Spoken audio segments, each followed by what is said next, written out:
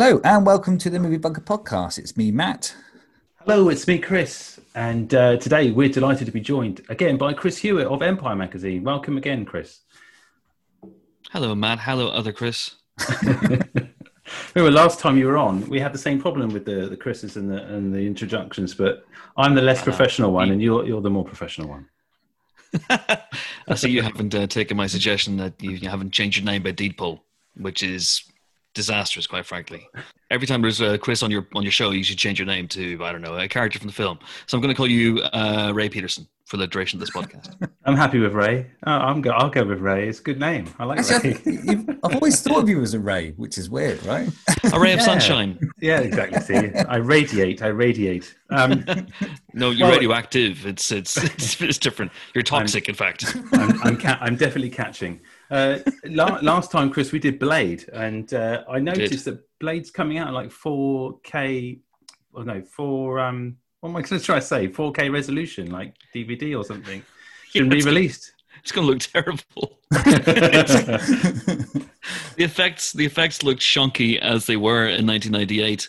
I don't know how bad they're going to be now. They can be seen in super high resolution. The effects at the end with the blood god, which were basically looked like they were made on someone's Amiga or something. It's absolutely horrendous. So yeah, I can't wait for that. Is it getting the UK release? I mean, I should know these things because that's kind of my purview of the magazine. But I haven't seen any talk of a UK release yet. I think it is. I mean, I've just seen on Twitter someone mentioned that it was a must buy. So I thought, oh yeah. That's a good one. I'm all over that. Should be left in the resolution they were originally broadcasted. Some things should just not get upgraded. Yes. That's weird. I just Blade is in my consciousness. Well, perpetually in my consciousness. But I watched today. I don't know whether you guys have seen this, but there's a new film on Netflix called Vampires versus the Bronx, which sounds absolutely horrendous, but is actually really, really good fun. And in it, the young kids from the Bronx who find out that vampires are trying to gentrify their neighborhood by basically killing everybody they watch Blade for tips, even though it's an R-rated film and they shouldn't be watching Blade, obviously. But, they realize eventually, that some motherfuckers are always trying to ice skate uphill. And that's a lesson they take to their hearts. That phrase, I'm using that more and more since the last podcast as well, because it's a good one to use, just in general, That and pushing gravy up a hill with your nose is the other good one I like. It's equally as good. But yeah, how's things been for you since we last spoke? I think it was generally speaking just before lockdown, I think, or during the first couple of weeks, maybe. Yeah. And it went, and since then I don't know. We all thought it wasn't going to last that long, but yeah. What's been happening? How are you finding like the lack of cinema and cinema trips? I know you've been going back here and there, but yeah, I've gone quite insane. I'm dressed as a parrot at the moment, and I'm mainly talking in French. But no, I'm all right. I've been really, really busy, and which is a good thing to see because even though cinemas don't seem to be flourishing that well or faring that well. In fact, my local has closed. My local is a picture house and it's closed. And so I'm a bit, I was going back. I was going fairly regularly to the cinema. I felt really safe going to the cinema, whether it was on my own or with my wife. We felt really safe, largely because, and this might have something to do with why they've closed, because no one was there. Yeah. so, I think maybe they looked at it and went, actually, we're not making a lot of money here. Maybe we should close until some of the bigger films are knocking around. So I can see why they did it from that point of view. But yeah, I've been really, really busy. I've been knocking about. Loads of films are coming out. Netflix, Amazon, Apple, they're still doing loads of stuff. Films are being released on PVOD. The podcast is still going, great guns. So yeah, it's been a really hectic time for me. I think I've had one day off in lockdown. So I'm planning to have another day off. I think I've pinpointed a day in November, but let's see how it goes. Okay, and then you might get asked to do a podcast, in which case... I'll fill it with a podcast. It'll be my one day, and I'll be like, come on, guys, let's do it. Let's do these things. Yes, all the titles I suggested to you for this episode before I went nuts for my choice, we should do those. We should do all of them, every single one. Let's do it. Yeah, let's do it. I mean, I'll clear some space in my diary too. We'll just binge the lot. But this one, like I said, we came to a decision, and I know most of the guests that we have on the podcast find it quite difficult to pinpoint something. But you came back with at least three. We suggested one, in which case, which was turfed out, and then we've gone with the Burbs. All Tom Hanks wanted was a quiet vacation at home. This is what I need, Carol. I need this. Welcome to Mayfield Place. A typical street in the Burbs. Morning, Walter. Where nothing much ever happened. Walter's dog just took a dump on Rumsfeld's lawn again. Until the Klopeks moved in. Klopex? Klopex. Klopek. No one goes in, no one comes out. Neighbors from hell. It was a nice place to live. He said he thinks the Klopeks are evil incarnate. Well, you're much too smart to fall for that, aren't you, honey? But now, Carol! you wouldn't want to visit there. Ray. This is Walter. The Burbs. I'm going over the fence, and I'm not coming back till I find a dead body. Ray, do you want him to take your family, kidnap them, tear their livers out, and make some kind of satanic pate? We found Walter! We got a real problem. I hit the gas line, I'd run! God, I love this street. Tom Hanks. I think we are overreacting. No. The Burbs. It's one hell of a neighborhood. Hey, honey, I think we should move. As I said off mic, this is a movie that I have never seen. Shock horror. Shock. You know what? Actually, is a bit of a shock because I remember this being everywhere. This will prove me very old, and this will show my age. But I remember this being everywhere in the summer of '89. I mean, there was another film that was everywhere, and it was called Batman. But this was, I can remember, I think it might have been on the back cover of Empire, and which was just starting out in 1989. And so it was a big film for me. I remember watching this when it came out loads of times and falling in love with it right away. So I'm surprised that it's managed to pass you by. And more than that, it was just on TV constantly for a while. Right? It was just every ITV just gone. Well, we got a slight lull in the schedule just after the wrestling. What should we do? Let's throw the Burbs on again. Yeah, we have a 103-minute window. What can we possibly show? It's relatively inoffensive. Yeah, stick the Burbs on. Fine. No one knows. There's no subtle themes. There's no hidden message in the Burbs, right? That might unsettle our audience. Okay, no, I'm sure that's good. Right, just stick it on. Well, this is what my main issue with the movie, going straight off the bat, is it does seem to circle round the plot and like the key plot points. It circles round it eventually, and it's sort of the tension builds and builds and builds like a decreasing circle until you finally get to the crux, which is in the last kind of 15 minutes, as you get the meaty juiciness of actually what's physically going down in this neighborhood. And I found myself sort of waiting, and it's a very much a waiting game movie, isn't it? Yeah, very much is. It almost plays out in real time, doesn't it? Plays out over the course of a couple of days in this neighborhood, in a town that is briefly referenced in the film. I think it's called Hinkley Hills. Yeah, Hinkley Hills is the name of the town. And if you want to skip to the end, if you want to start with my one criticism of this movie, because I think this movie is possibly, along with Gremlins 2, Joe Dante's best film. And it's the ending. The ending undermines everything. And the ending is your classic Hollywood bullshit. Can't let the hero possibly be wrong or a mad person. So we will twist it around so that the Klopeks actually were evil serial killers all along. Which somewhat undermines the message of the film, which has only become, I think, more relevant these days. When I rewatched the film recently, and when I say recently, I mean an hour ago I finished it. I got you beat. I finished it 5 minutes ago. Then I squeezed in the making of. It was all fine. And watching it again, I was like, oh my God. I mean, I always knew these guys were paranoid. I always knew they gave into their most base instincts in terms of, their suspicions of the other, their suspicions of the people next door, which is faintly rooted in xenophobia, or not even just faintly rooted in the case of the Bruce Dern character. But I watched it nowadays, and I think Ray, Art, and the Bruce Dern character, Mark, they're very QAnon-y in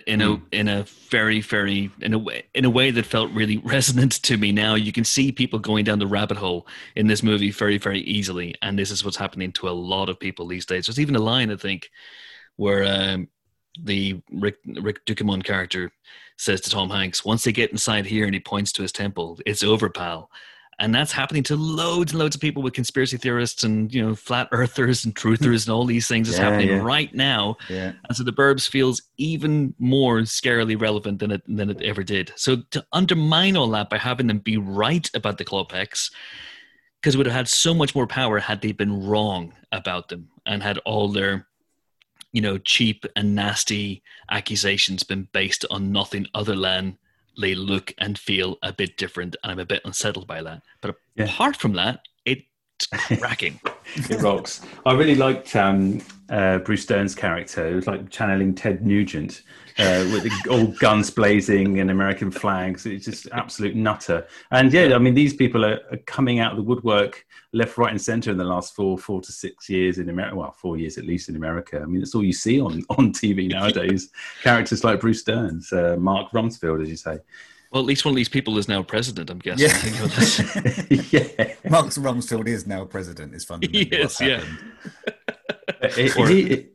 He's very chiseled and young. And I don't think I've ever seen him in anything post Nebraska. Because that's the movie I've seen and recognise him in most, and I've never seen him look young. I don't think.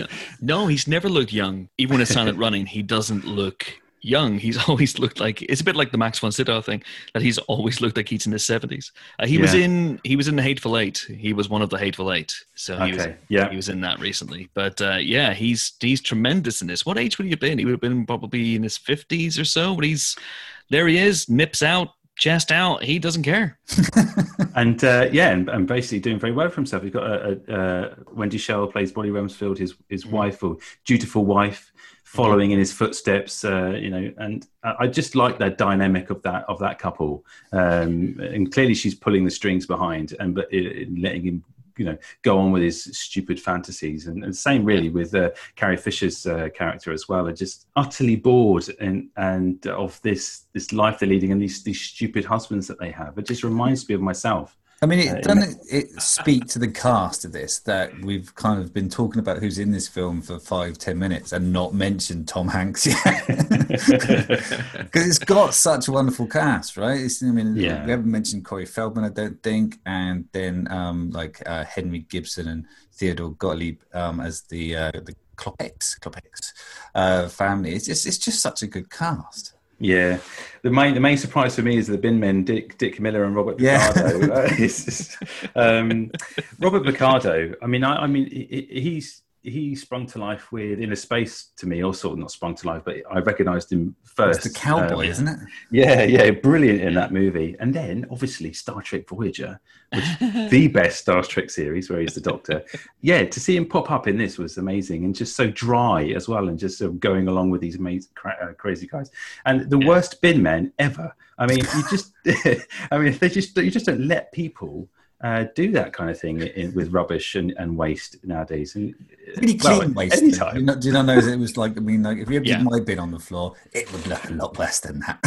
There'd be all sorts of crap falling out of there. I've always wondered about that scene. I've always wondered about, what did it actually smell like? What did they use? There are no cigarette butts that I can see in there. And it's the end of the 80s, so everybody would have been smoking. It would have been foul, but presumably it was all sanitized for the shoot. But as you mentioned, with the sort of double plot twist at the end where they turn out to be killers, once you know that and rewatch the film, you see this bit. So in my mind, then initially there was a body in the bin, and then they did bury it. So that means at some point during the night they went and got some clean rubbish, put it in the bags. So it kind of makes sense that it's not stinking garbage, and that really should have set alarm bells ringing for the paranoias. Why is their rubbish so clean?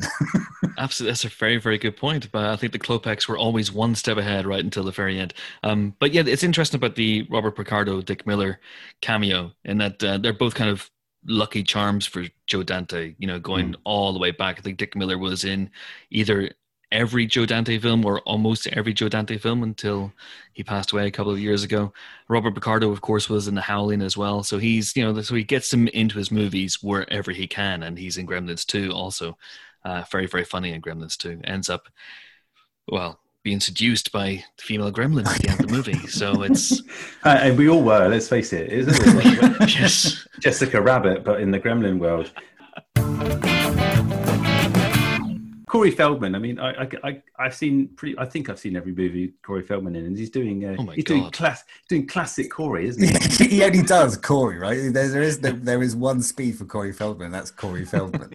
But how does he afford that house? I just don't understand. Who's he living with? He's living on his own. Has he got parents? His parents are away. I missed that plot point. Yeah, huge plot point. Yeah. So his parents are away, and he's just the neighborhood foyer. I guess. One other scene. Well, there's loads of scenes to talk about. One of my notes. I'm just browsing my notes. We're done here. Okay, thanks everyone. The great little throwbacks, not throwbacks, but a prelude, I guess, to Beautiful Day in the Neighborhood with Tom Hanks. Yeah. Which was a complete surprise. Do you think he knew? Yeah, I think even then he knew. This is actually the movie that introduced me to Mr. Rogers, because Mr. Rogers is such an American concept and such an American icon. He's not known over here at all. So whenever I first saw this movie in 1989, I always remember that scene, and I always felt I would always sing that song, but not always. I mean, I take breaks, but I have been known to sing that song in the past, and just walking around idling, beautiful day in the neighborhood. I always remember that scene. So when he was cast to play him, I was like, he's singing along to it in the Burbs, guys. I know something. I understood that reference. Yeah, so it's it was meant to be. Take a break in terms of cast for a second, but let's talk about the actual ratings, because it's a shame that we have to do this every episode, because these are good films. That's what we tell ourselves. But IMDb does a lot better. It's 6.9, which it always does. But the Rotten Tomatoes score is a depressing 58%, 53%. It's also reading. Apparently, it was the lowest rated film of the year when it came out in '89. But wow. That is an IMDb. That could be absolute bullshit, because I have not researched that out. I just want to put that out there. That is a face value fact right there. So yeah, some absolute stinkers came out in 1989. So I can imagine some great films as well. Great year for film, but there were some stinkers. Yeah, the ratings for this and the reviews for this baffled me at the time, and they continue to baffle me. And I just watched the making of documentary in which Joe Dante says he remembers the really, really bad reviews that came out, and he's memorized some of the worst ones. And he says, I think it was the New York Times said, "The Burbs is as empty as a film can be without becoming a vacuum." And that's harsh. Yeah, and he said actually that's a pretty good line, and I can imagine the person who wrote it, probably took the day off after writing that line, thinking, yes, I've done it, I've nailed the Burbs to the wall. Yeah, but I wonder if they had that line first and just like, oh man, I got such this cool line. It's like, oh fuck, I'm just gonna stick on the Burbs. I don't care. I want to use it so bad. Yeah, precisely. There are plenty of films you could have applied that line to, but not the Burbs, which does have a lot going on under the surface. But it's crazy to me. I love this film. I always have loved this film. I think this film's a modern classic in many ways. So to give it, I'll tell you how I went through my process for choosing something for this episode. Because when you said you want to come on again, I went, yeah, of course I'd love to, but nothing popped into my head in terms of, oh, this film's clearly terrible and it's got a bad Rotten Tomatoes score.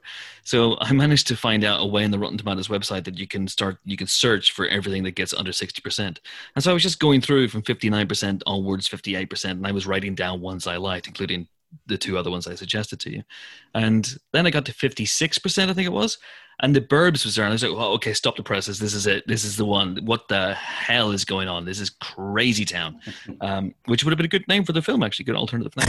And and I thought it has to be the Burbs, because there's so much to talk about with this movie. It's such a great film. I was astounded. Again, I mean, very much from the first time you came on doing Blade, when Chris said, oh, he wants to do Burbs. I'm like, we can't. That's clearly going to be too highly rated. It's just like, how is this again? How has he found another film where everyone loves, and yet the critics at the time absolutely hated? Here's my secret. I find a film that's actually 61%, and then I write a quick negative review on the Empire website. I upload it to Rotten Tomatoes. I get the average knocked down to 59%. Bingo. There you go. Devious. Yeah. It is quite very cunning. Bunker-tastic. Damn your eyes. Does it work the other way around? What, I could bump a film up? Bumping a film up. Yeah, So Attack of the Clones was on 59%, and I gave it 5 stars. Now it's on 77%. Yeah. Attack of the Clones. That one will always come back to haunt you, I think. Yeah, I have to bring it up. It's like, if I bring a knife to a gunfight, I have to stab someone immediately, just to assert my dominance. Attack of the Clones. There you go. I said it. I did it first. Yes, I have robbed it of its power. Yeah, precisely. Hey, it's a good movie. If you like sand, it's not so good. Well, let's go to some like little scenes that I really enjoyed. So, sardine and pretzel scene. I had to write that down because that's delicious. Not in terms of physically what he's eating, but just the way that builds. So they visit the neighbours. The women, obviously, are the intelligent ones in this movie. Decide, look, just go knock the door, take them a gift, say hello, and that's what normal people do. This is preceded rather by one of the weirdest scenes of the film, where Bruce Dern's just stood there and just pulls off a piece of wallpaper. And he's just like. He's like fingering this little, and you can see he's like, what is he doing? And he's like clearly in the same room, but then at one point just like rips off a section. Suddenly realizes what he's done and tries to push it back in again. It's odd. It's really odd. It is strange. But then I don't think I've ever done that. I mean, regardless of whether the house needs a good decorating or not. I mean, this is something you don't do. Socially, it's a bit unacceptable. Not even to murderers' households. Like, no, it's not the thing to do. But they come out with snacks for them. Obviously, there's pretzels and there's sardines. And obviously, in like true kind of Indiana Jones monkey brain style, or was it the other one where he goes for the pretzel and the sardine. I notice everyone else turns it down. And it's just the way he eats it nice and slowly, and it's the way that builds. I just thought it was a fantastic scene. The tension around that and everything else, I think, just builds and builds. Because in certain sort of social situations, you find his wife gives him the eye, right? She's like, "You're gonna eat that. Yeah, you picked it. You're eating it." I imagine that's quite nice as well, though. To be honest, I mean, I know it looks repulsive, and Tom Hanks absolutely sells it as being one of the more disgusting things he's ever stuck in his mouth. But I was thinking to myself, a nice salty pretzel and a nice sort of tomatoey fish. I don't think there were tomatoes. Just to confirm, I don't think there was tomato sauce in that can. No, I don't think there was. I think it was pure sardine, which I think just pure sardine. That's impossible.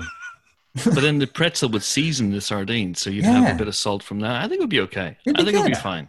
It's not MasterChef, criteria, but it's close. The sound effects work, right? Because there's like the fly noises and then like horrible squishing and yeah.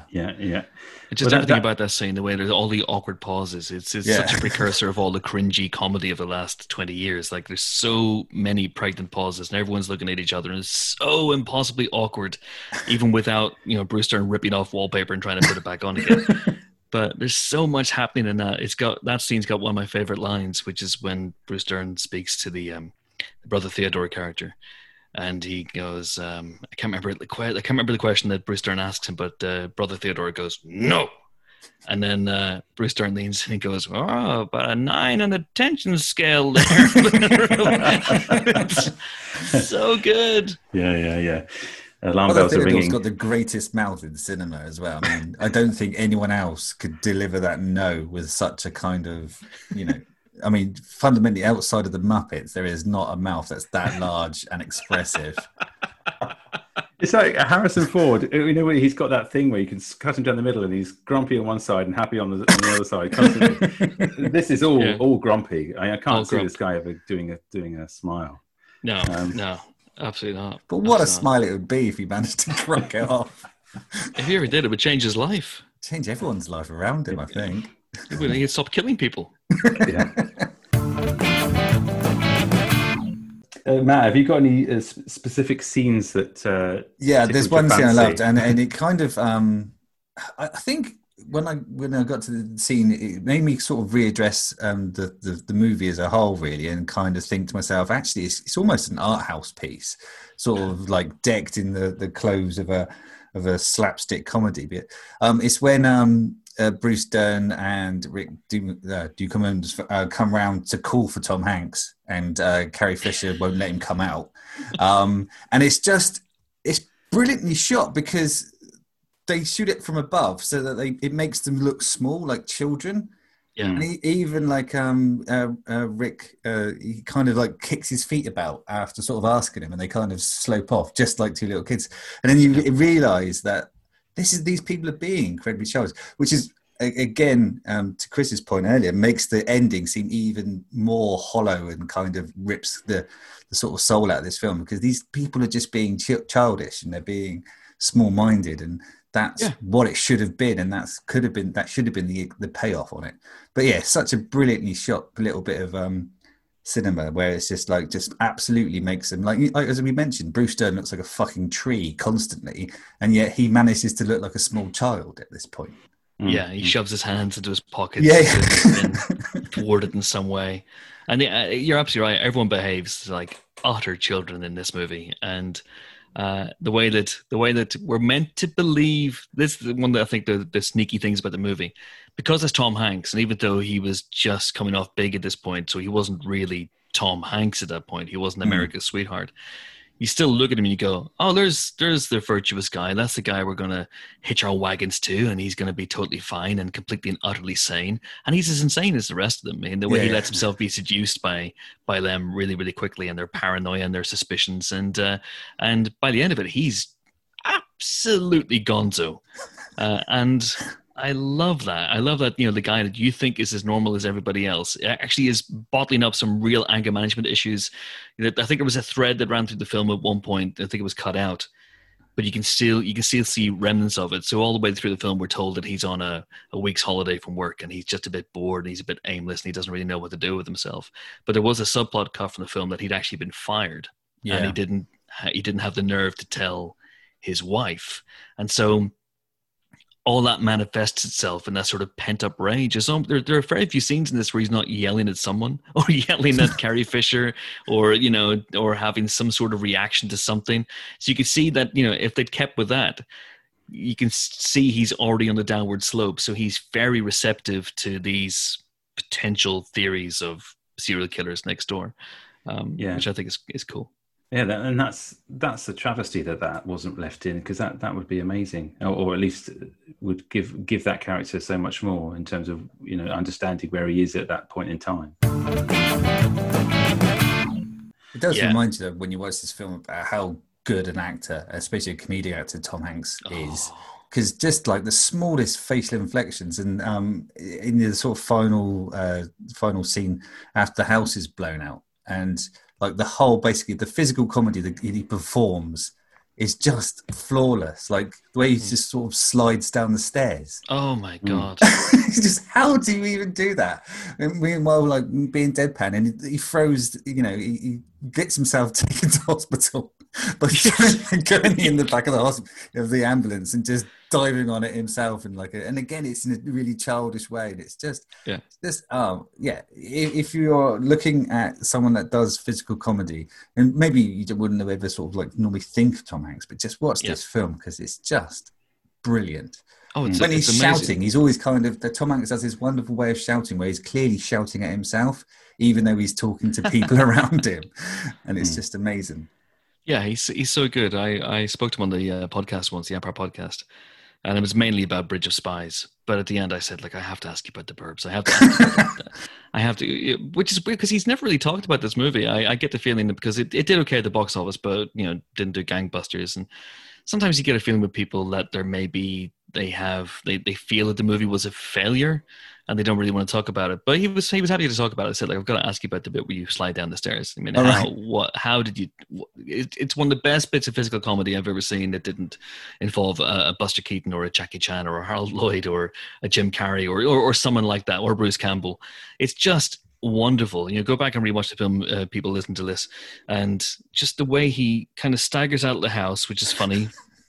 for a start. You know, so the house is blowing up all around him. Somehow he's alive. Okay, that's fine. I can deal with that. And then he doesn't just walk down the stairs. He kind of just flumps down them, and it's just perfection, absolute perfection. He's so funny in this. I think this is pretty much the last of his proper comedies. And after that, he started doing Sleepless in Seattle and things like that. But this is the last of his early funny movies, and he's so good. And I still think, as great as Tom Hanks is, I still lament the passing of Tom Hanks, the comedian, because he's genius level and stuff like this. He commits so wholeheartedly. One of my favorite things, I posted a GIF on Twitter just before we came on here, because I was looking for Burbs GIFs. Specifically, I was looking for the moment where Art, the Rick Ducommun character, finds the femur that they think belongs to Walter. Yeah. And they start screaming their heads off. And Joe Dante and his DP, M. Stevens, decide to just suddenly crazily have the camera push in and out as well with their screams and just heighten the anxiety. It's one of the funniest things I've ever seen. It's tremendous. And I was like, it's got to be a GIF. And it is, thankfully. But the fact that he commits, he goes all in on that. He goes all in on the slapstick. He goes all on the rage and the paranoia. He's so good in this movie. And that's kind of what he was doing around that time anyway. Yeah, around this period of time. This is all the movies he did in this era, kind of, where I kind of grew up with Tom Hanks, even like Turner and Hooch and Splash and the other ones. But yeah, those all that comedy and all that kind of just regular Joe kind of way that he came across on screen. Obviously, you can see the definite sort of climb that he's done. You can see how he's grown and grown and grown because people just were warm to him, even in this role or any of those roles, early roles. He's just so likable, so talented and so sweet. And, he's just a nice looking chap that you'd want to be friends with, even if he is going crazy in the back garden. I just need to see him in one more film doing the thing where he snaps to such a point that he just starts to laugh maniacally.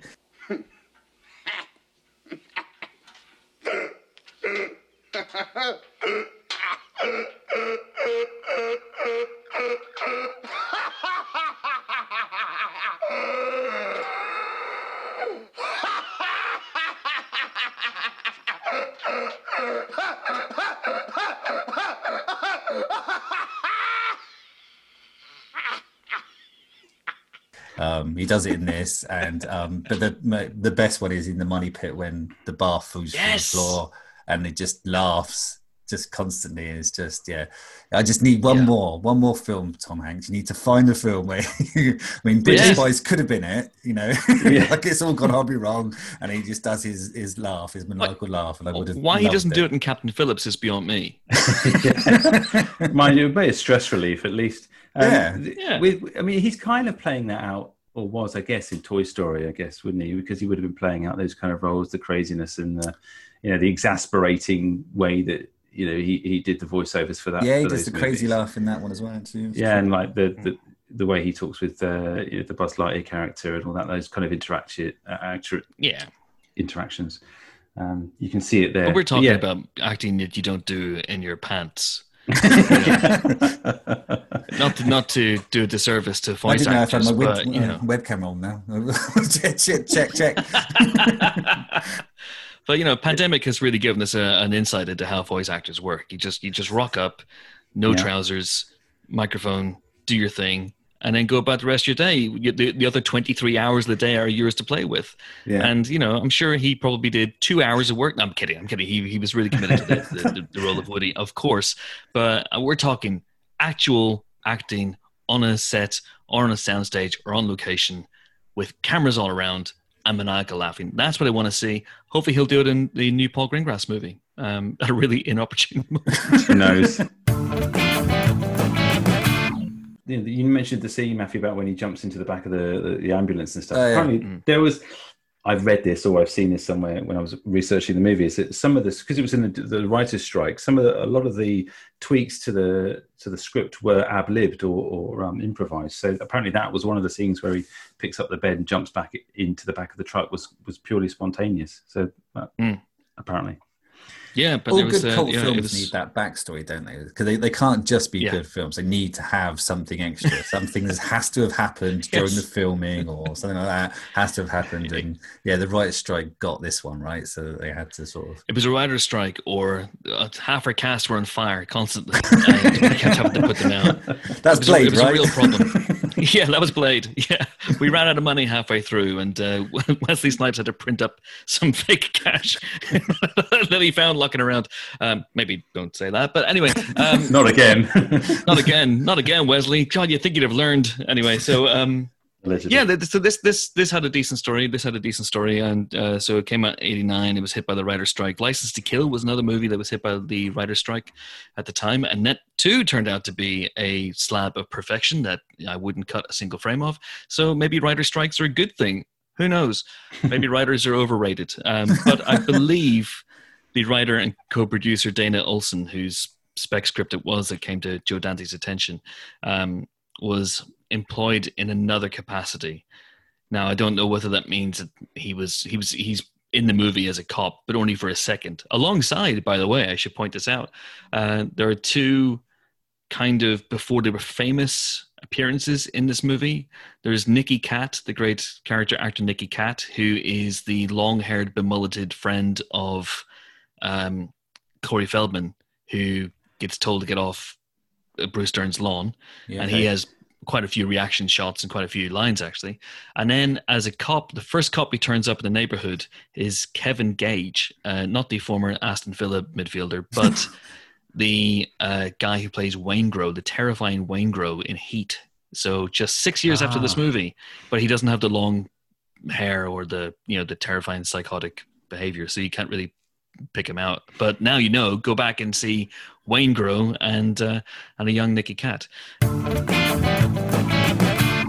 Dana Olsen is a cop who appears at the end, but I think, I can't be sure because I don't want to get anyone into trouble, but I suspect that maybe he was employed in another capacity so he could maybe hang around on set and keep up with the improvisations and keep on top of things and be the writer on set without actually being the writer on set. I know, but I'm just saying that potentially that is maybe what happened. Who knows? I wouldn't want to say because that would be bad, obviously.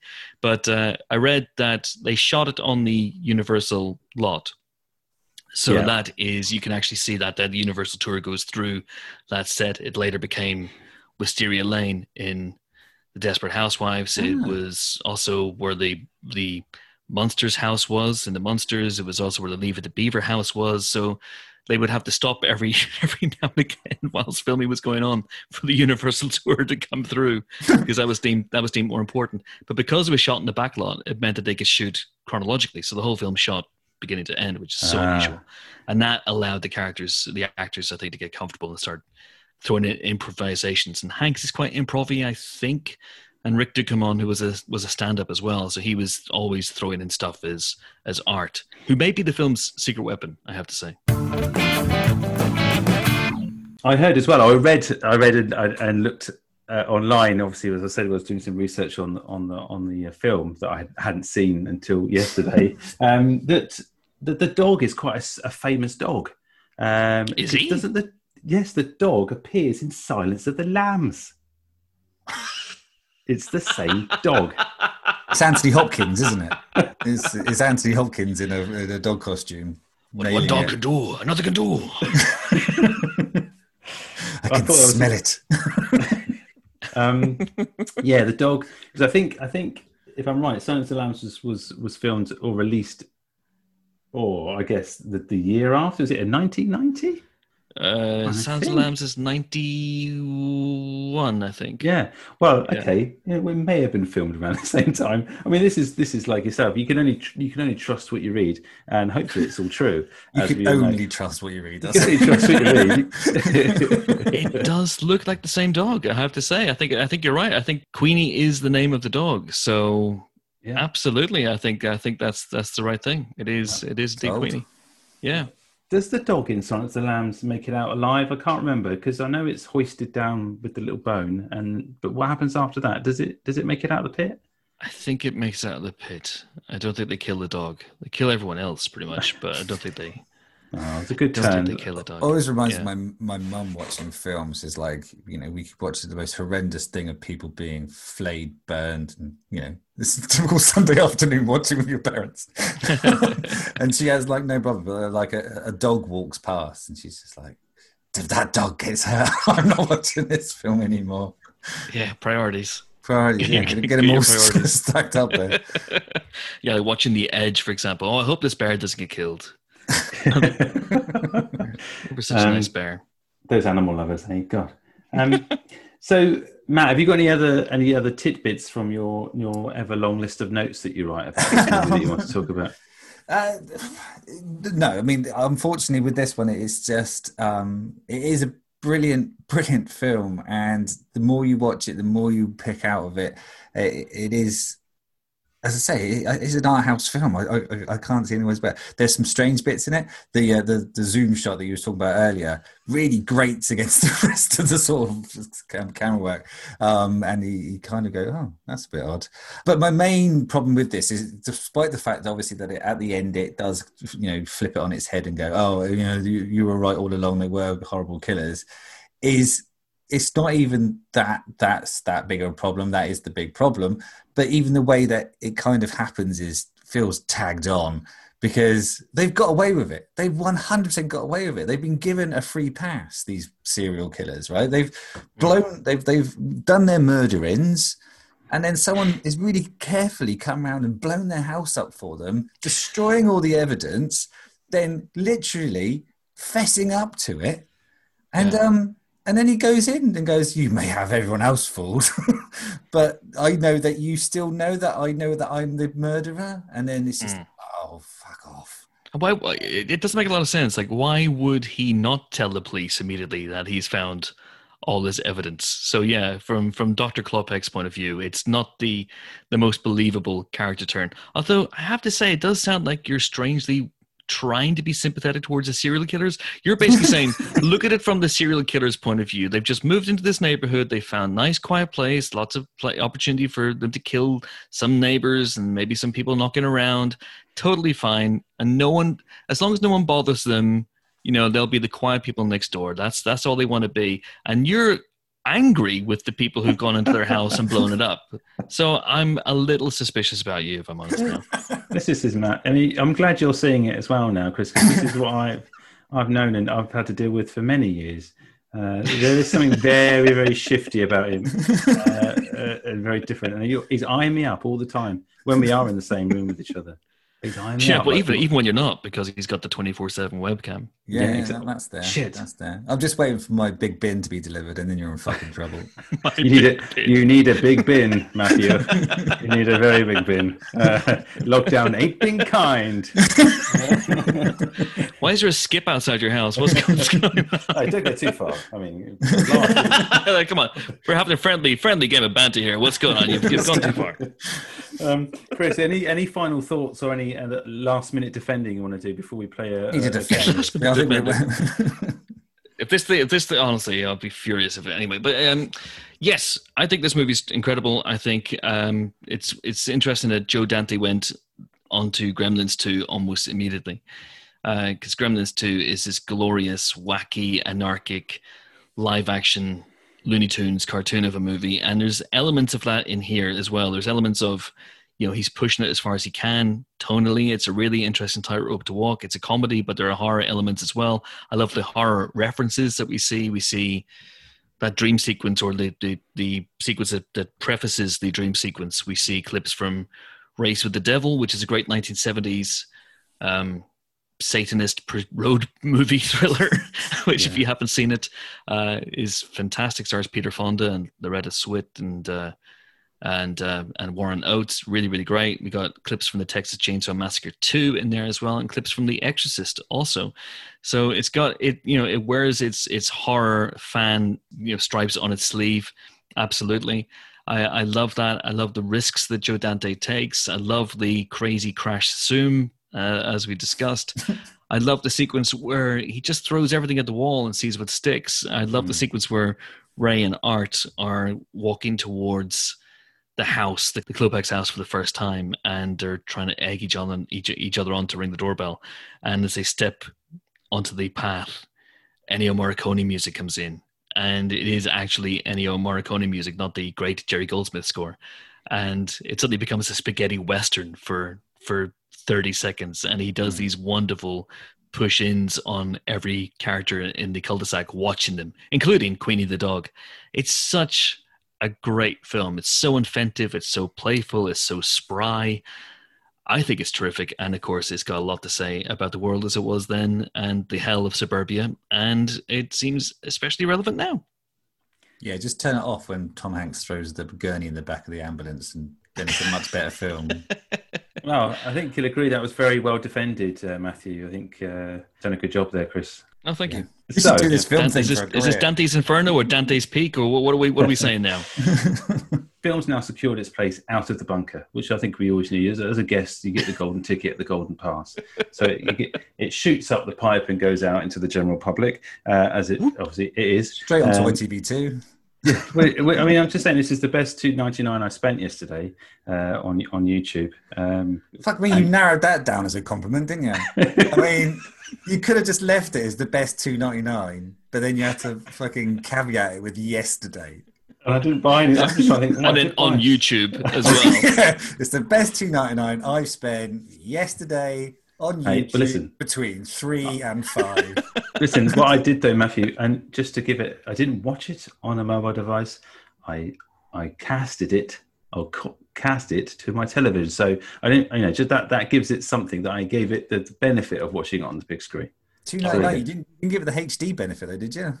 No, fuck that. I watched it on remastered 2K Blu-ray, motherfuckers. Whoa. Oh, wow. Oh, yeah. That's a commitment.